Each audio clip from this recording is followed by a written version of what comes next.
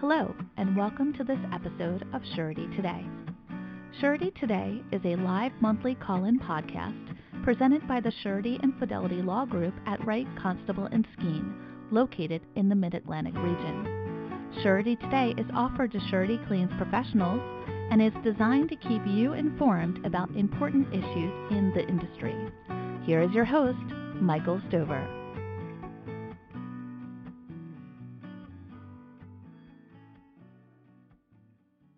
Well, welcome everyone to this edition of Surety Today. My name is Mike Stover, and I'm a partner in the Surety and Fidelity Law Group here at Wright, Constable and Skeen in Baltimore, Maryland. I'm joined today by my special guest, Mr. Kurt Howard, a senior claims consultant and project manager with the Guardian Group. Say hello, Kurt. Hey, how's it going? Good, all right. As always, we like to open up our episodes with a big thank you to everyone for your support of Surety Today. We ask that you pass along our contact information to any colleagues who you think may be interested in calling in or checking out one of our podcasts. And I get probably a couple of these every week, new people joining companies or whatever and asking to be put on the list. So appreciate that. And if you've got new folks or people transitioning into surety, give them my contact and we'll get them on the list. We also ask that you like and or share our Surety Today posts on our social media platforms. When you do that, of course, then other surety folks that you're connected with can see and join in. Remember, you can listen to any one or all of our prior 73 episodes of Surety Today anytime, anywhere from any one of our multiple platforms. We got the Surety Today page on our website, wcslaw.com. We've got, we're at Spotify, Amazon Music, Apple Podcasts, Stitcher, Podbean. Just search for Surety Today. We have a microsite, suretytoday.net, that also has the recordings. As of today, when I checked, we had 7,581 downloads of our various podcasts. So that's a good vehicle people are using. As always, we mute the line during the presentation to avoid any background noise, and we'll unmute the line at the end for any questions. Today's episode is on the initial project site visit. But before we get started, I wanted to properly introduce our guest.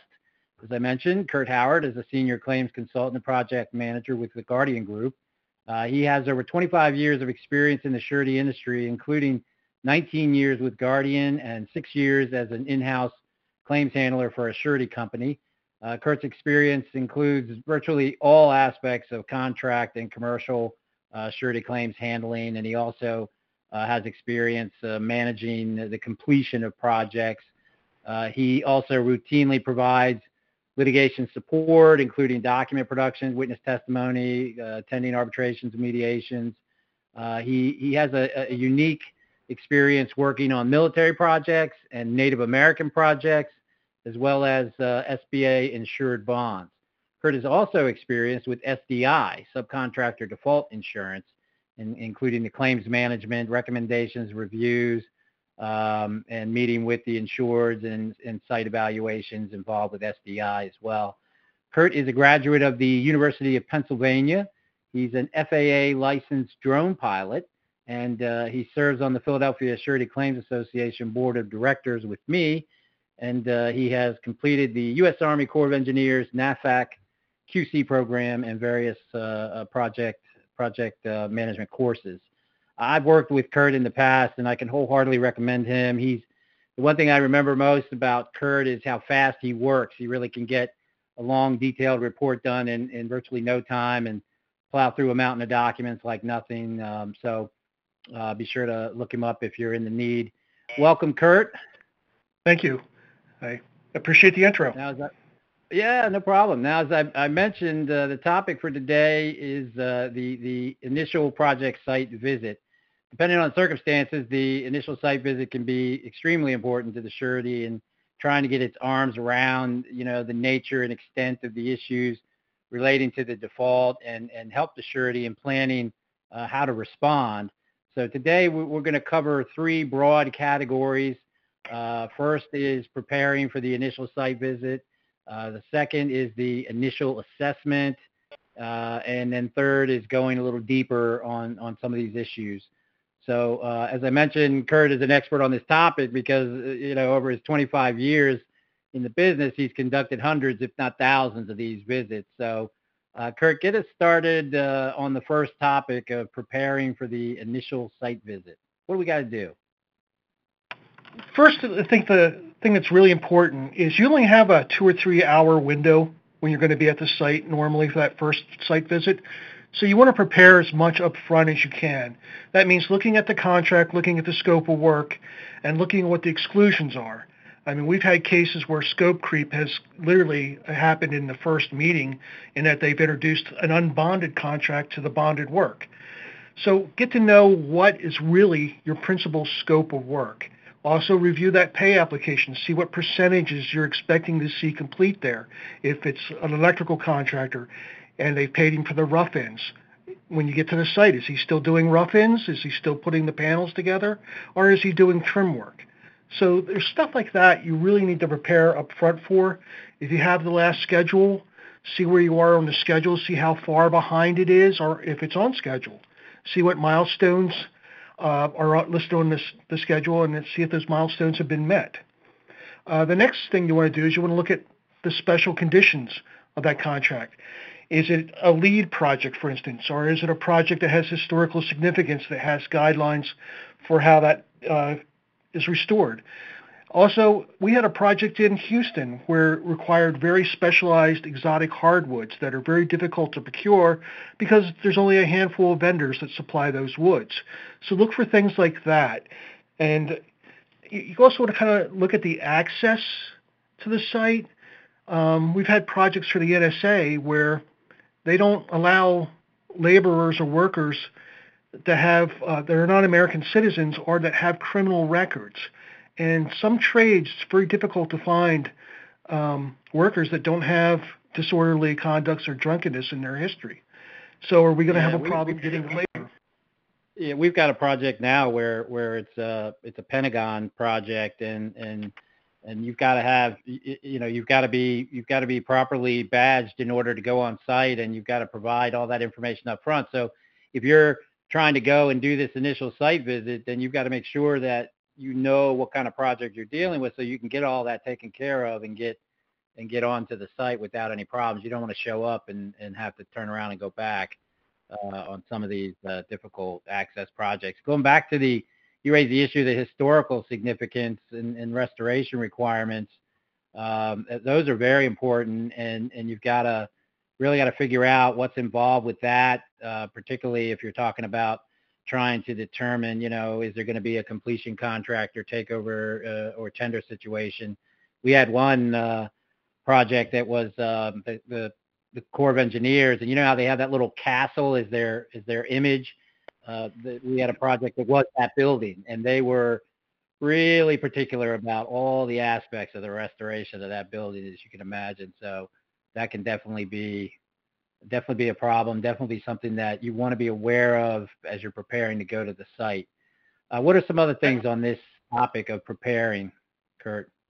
Absolutely. You want to check with the owner if there's, if you need to get badged, if there's a TS requirement and stuff like that, check with the owner up front so you get that taken care of before you get there.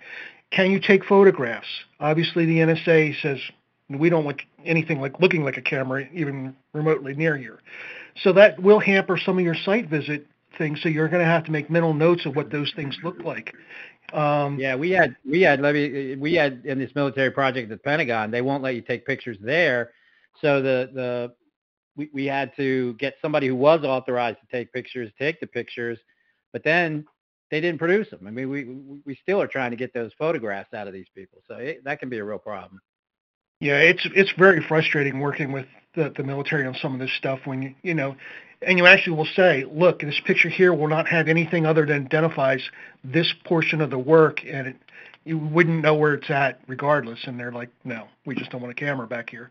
So you have to, be aware of that and work around it when you can. But it's nice to know about it before you get to the site. So that's another thing.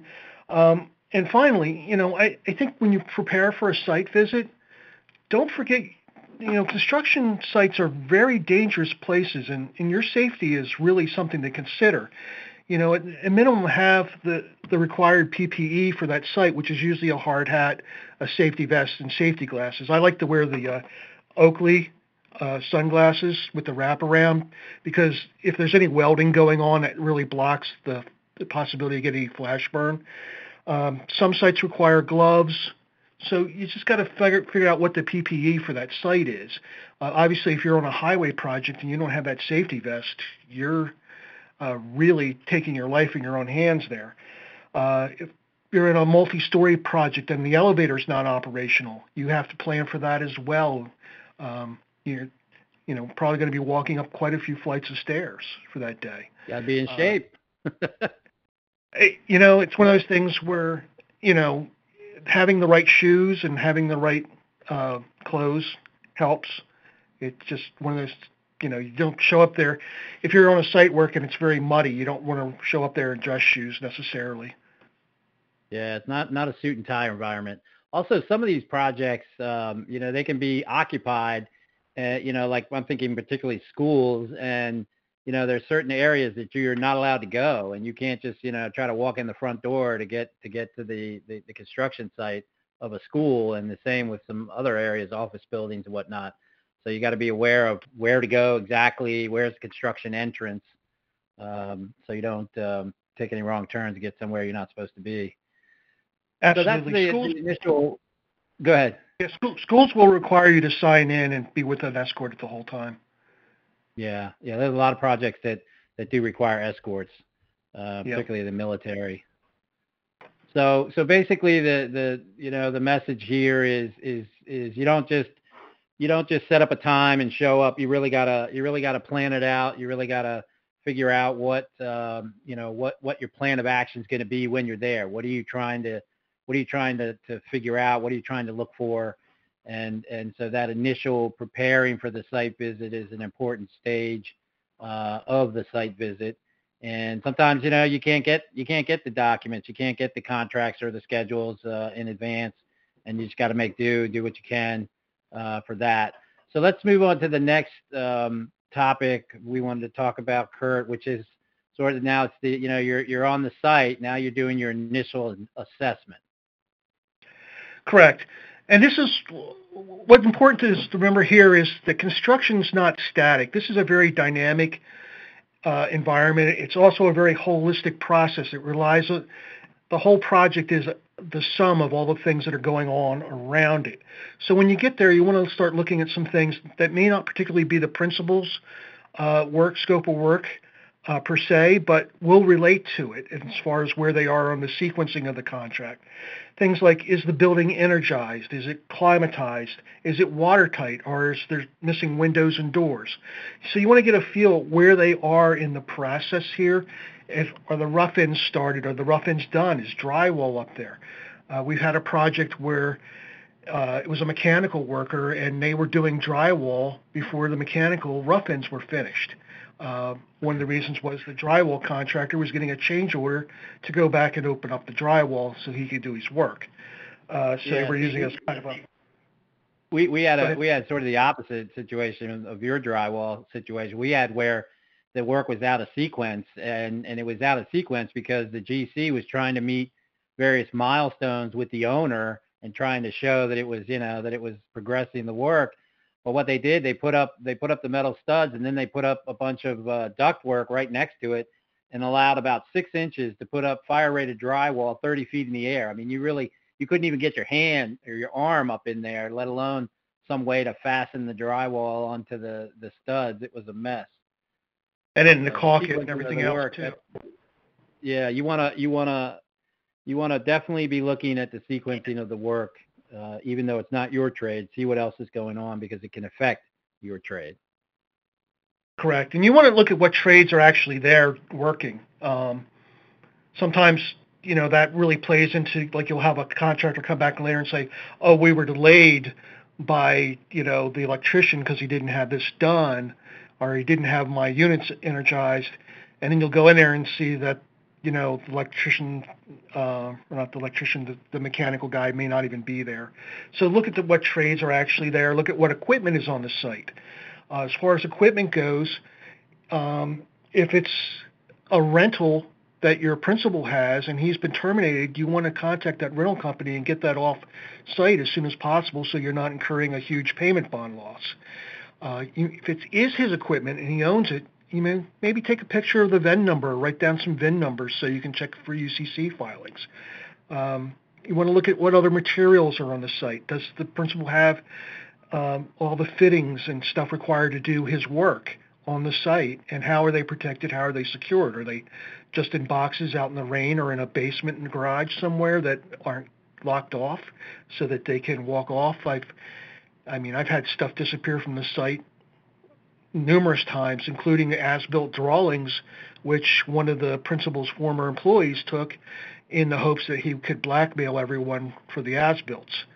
To do a rough inventory of what is actually there as far as equipment and materials and how it's secured. That's really super important. A lot of times you'll find out that they've paid for materials that aren't even on the site. And you're going to have to, go find that. If the principal still has them and is not turning them over, that's a real issue. Yeah, we've had that issue where the inventory or the materials that were purchased for the site were being stored off-site.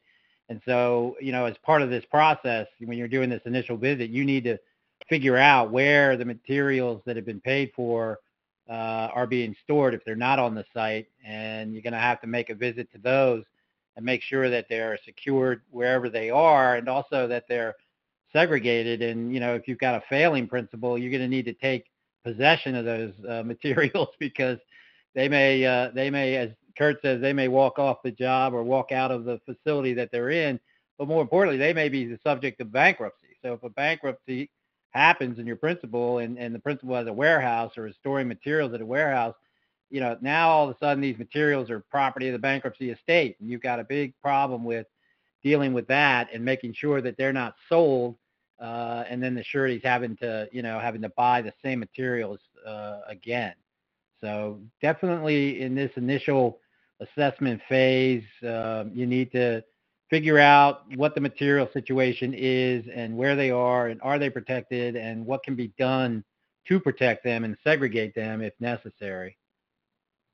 Absolutely. We had a project where the building wasn't secured. It was open by the obligee. The principal had disappeared altogether at this point, and his subcontractors were going in there and removing equipment, and then they were turning around and filing payment bond claims for the stuff they removed.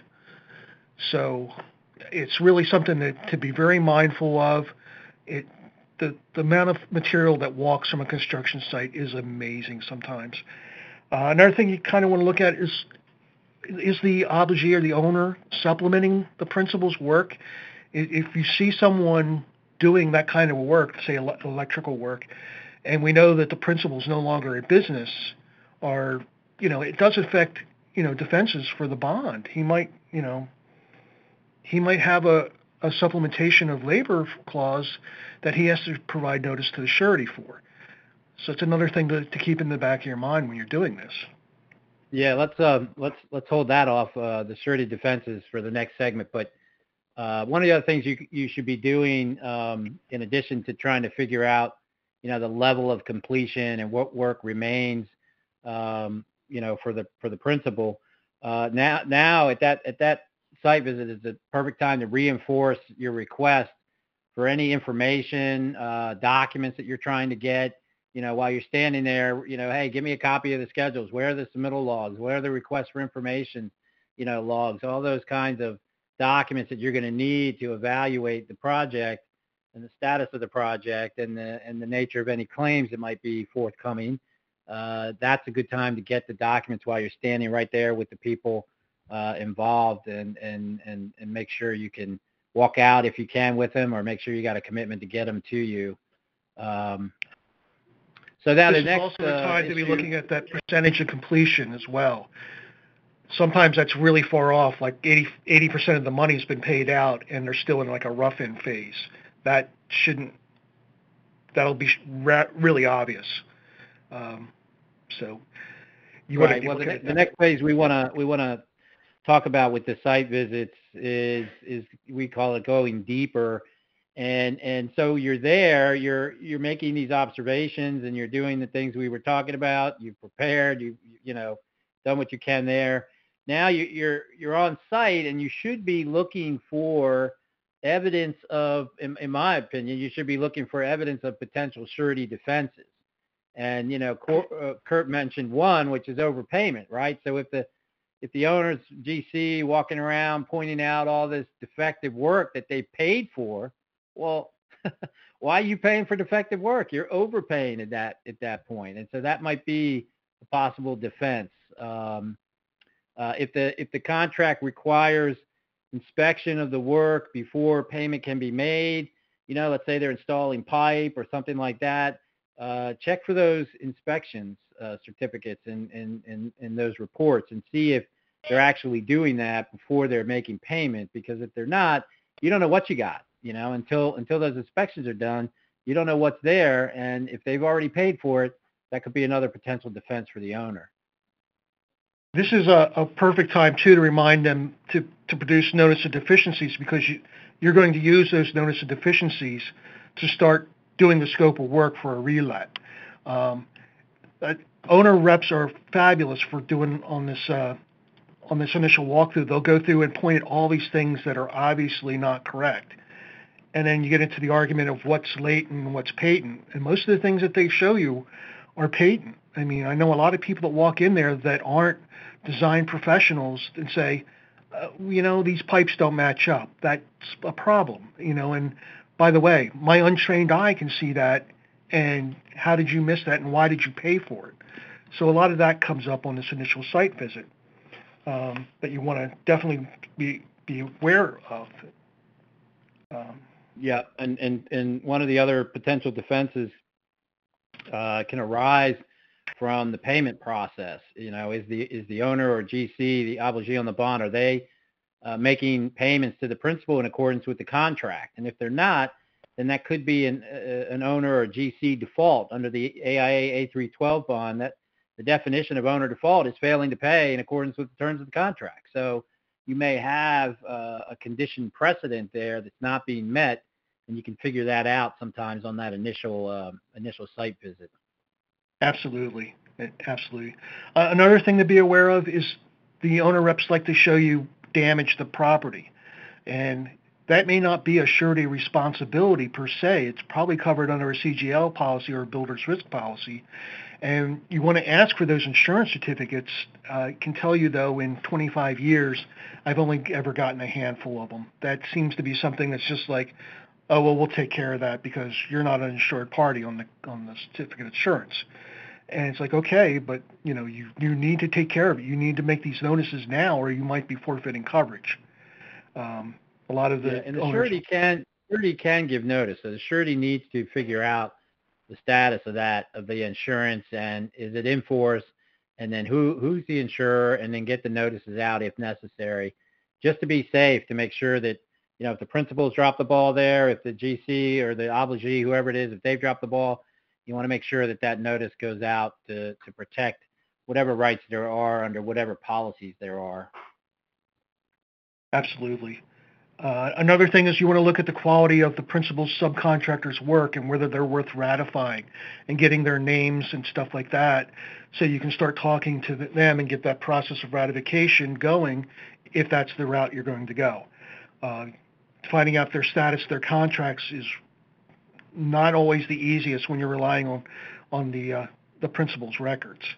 So usually you're and also payment, right? I mean, payment. That's exactly. Good time to try to figure out where the principal is on payments with these subs, and try to forecast what kind of payment bond claims you're going to be looking at. Exactly. And you want to make sure that the percentage that their contract billed out is close to what the owner has paid out. Right. That goes back to the overpayment issue. If they're way ahead paying for stuff that's not been done, then that may provide a potential defense for the surety. Exactly. And again, you come up with that issue of materials. If it's something like ThyssenKrupp and it's an elevator, and that elevator is not on site, you need to figure out where you're going to put that elevator, because I'm sure ThyssenKrupp is charging you storage for it. They don't make elevators and just store them for whenever you need them.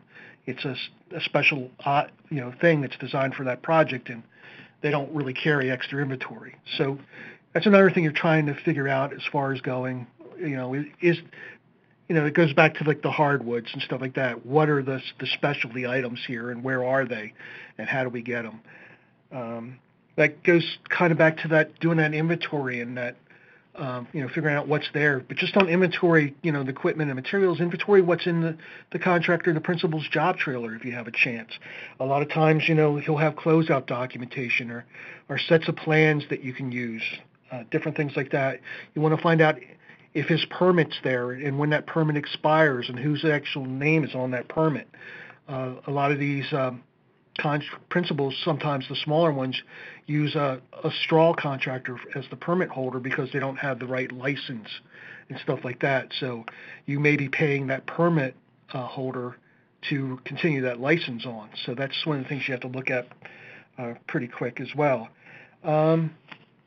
You want to kind of get a hold of. One of the things that you mentioned, Kurt, was that it's the project's sort of a holistic thing. It really, a lot of times what I found, and I'm interested to see if you find the same thing, that a lot of the problems on projects are relationship driven. That you get a couple of knuckleheads who can't get along, and they can literally poison the entire project. Have you seen that? Have you run into that? And how do you assess that in that initial? Absolutely. I mean that's almost like 60% of the cases are relationship driven, where the parties just are talking each other or they're constantly fighting. And you go into the 312 meeting and the principal is like, the first thing he wants to do is argue with the obligee. It's like, yeah, that you're about to be terminated. That may not be the best strategy forward here. You might want to find out how we solve this. Other times you go in there and they have a very cordial relationship, and you can salvage that default or that termination by saying how many, if it's a short thing with getting men on the site and stuff, like how many men can you get here? Can you make progress? And you may be able to avoid a termination.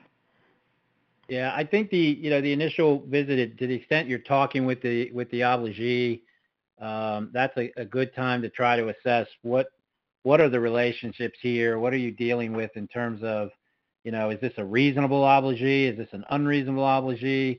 And that can go a long way towards deciding, well, what course of action you're going to take. You don't want to take over if you're going to be dealing with, a terrible obligee that's going to be nitpicking everything all the way. That's just going to be a problem. And so it's important to try to get a sense of that if you can. Talk to other people, find out what they're dealing with on the project as well. But that relationship issue is something that, it's intangible, but you really got to try to make an effort to assess that, because it can really have an impact on what the surety does next with responding to the default. And it's not just the principal itself, it's the principal's staff. If he has a PM on the project, and the principal's going away, but the PM seems to be fairly knowledgeable and understands the project, he might be worth retaining. That's one of the things to look at. You kind of have to get a feel for what he's really doing, or he may be one of the problems, and we might want to get him off the project anyway. So you have to kind of evaluate those relationships.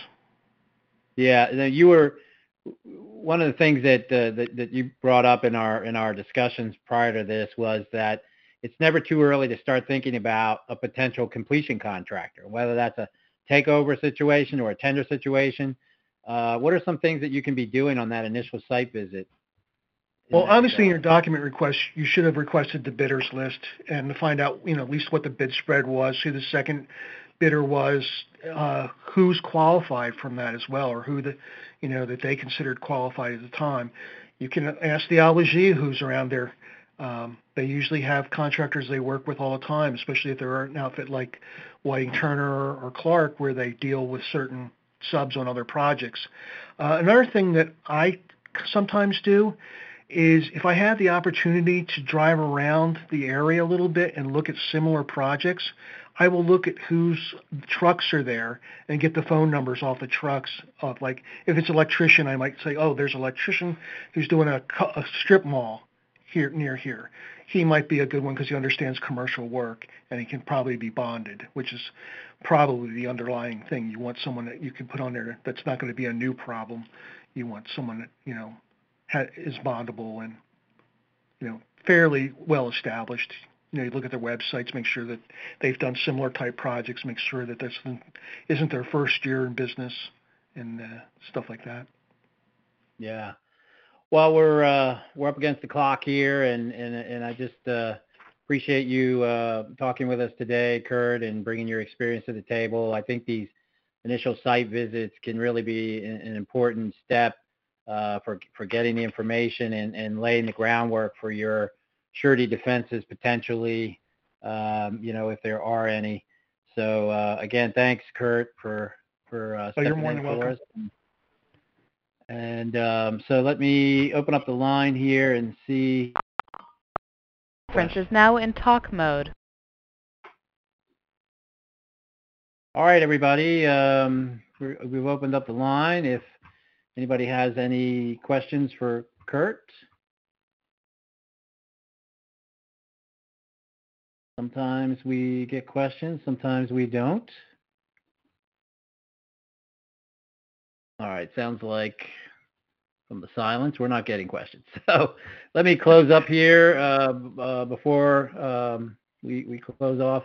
Monday is our next Surety Today on September 12th at 12:30. Some upcoming events in the surety world. August 17th through the 19th, of course, is the ABA FSLC annual meeting, the redo from January, and it's going to take place in Nashville. I think Cindy and Rich Pledger from our office will be there. September 7th and 9th, you've got the Perlman Conference out in Washington. September 21st through the 23rd, you've got the Northeast Surety Claims Conference held this year in Atlantic City at the Ocean Resort. And WCS has been a long-time sponsor of that conference, and I think this will be the first in-person Northeast since the pandemic started, and I'll be doing a presentation on during that conference. So thank you, everyone, for joining us today, and appreciate it, and look forward to talking with you again next month. Take care, everybody.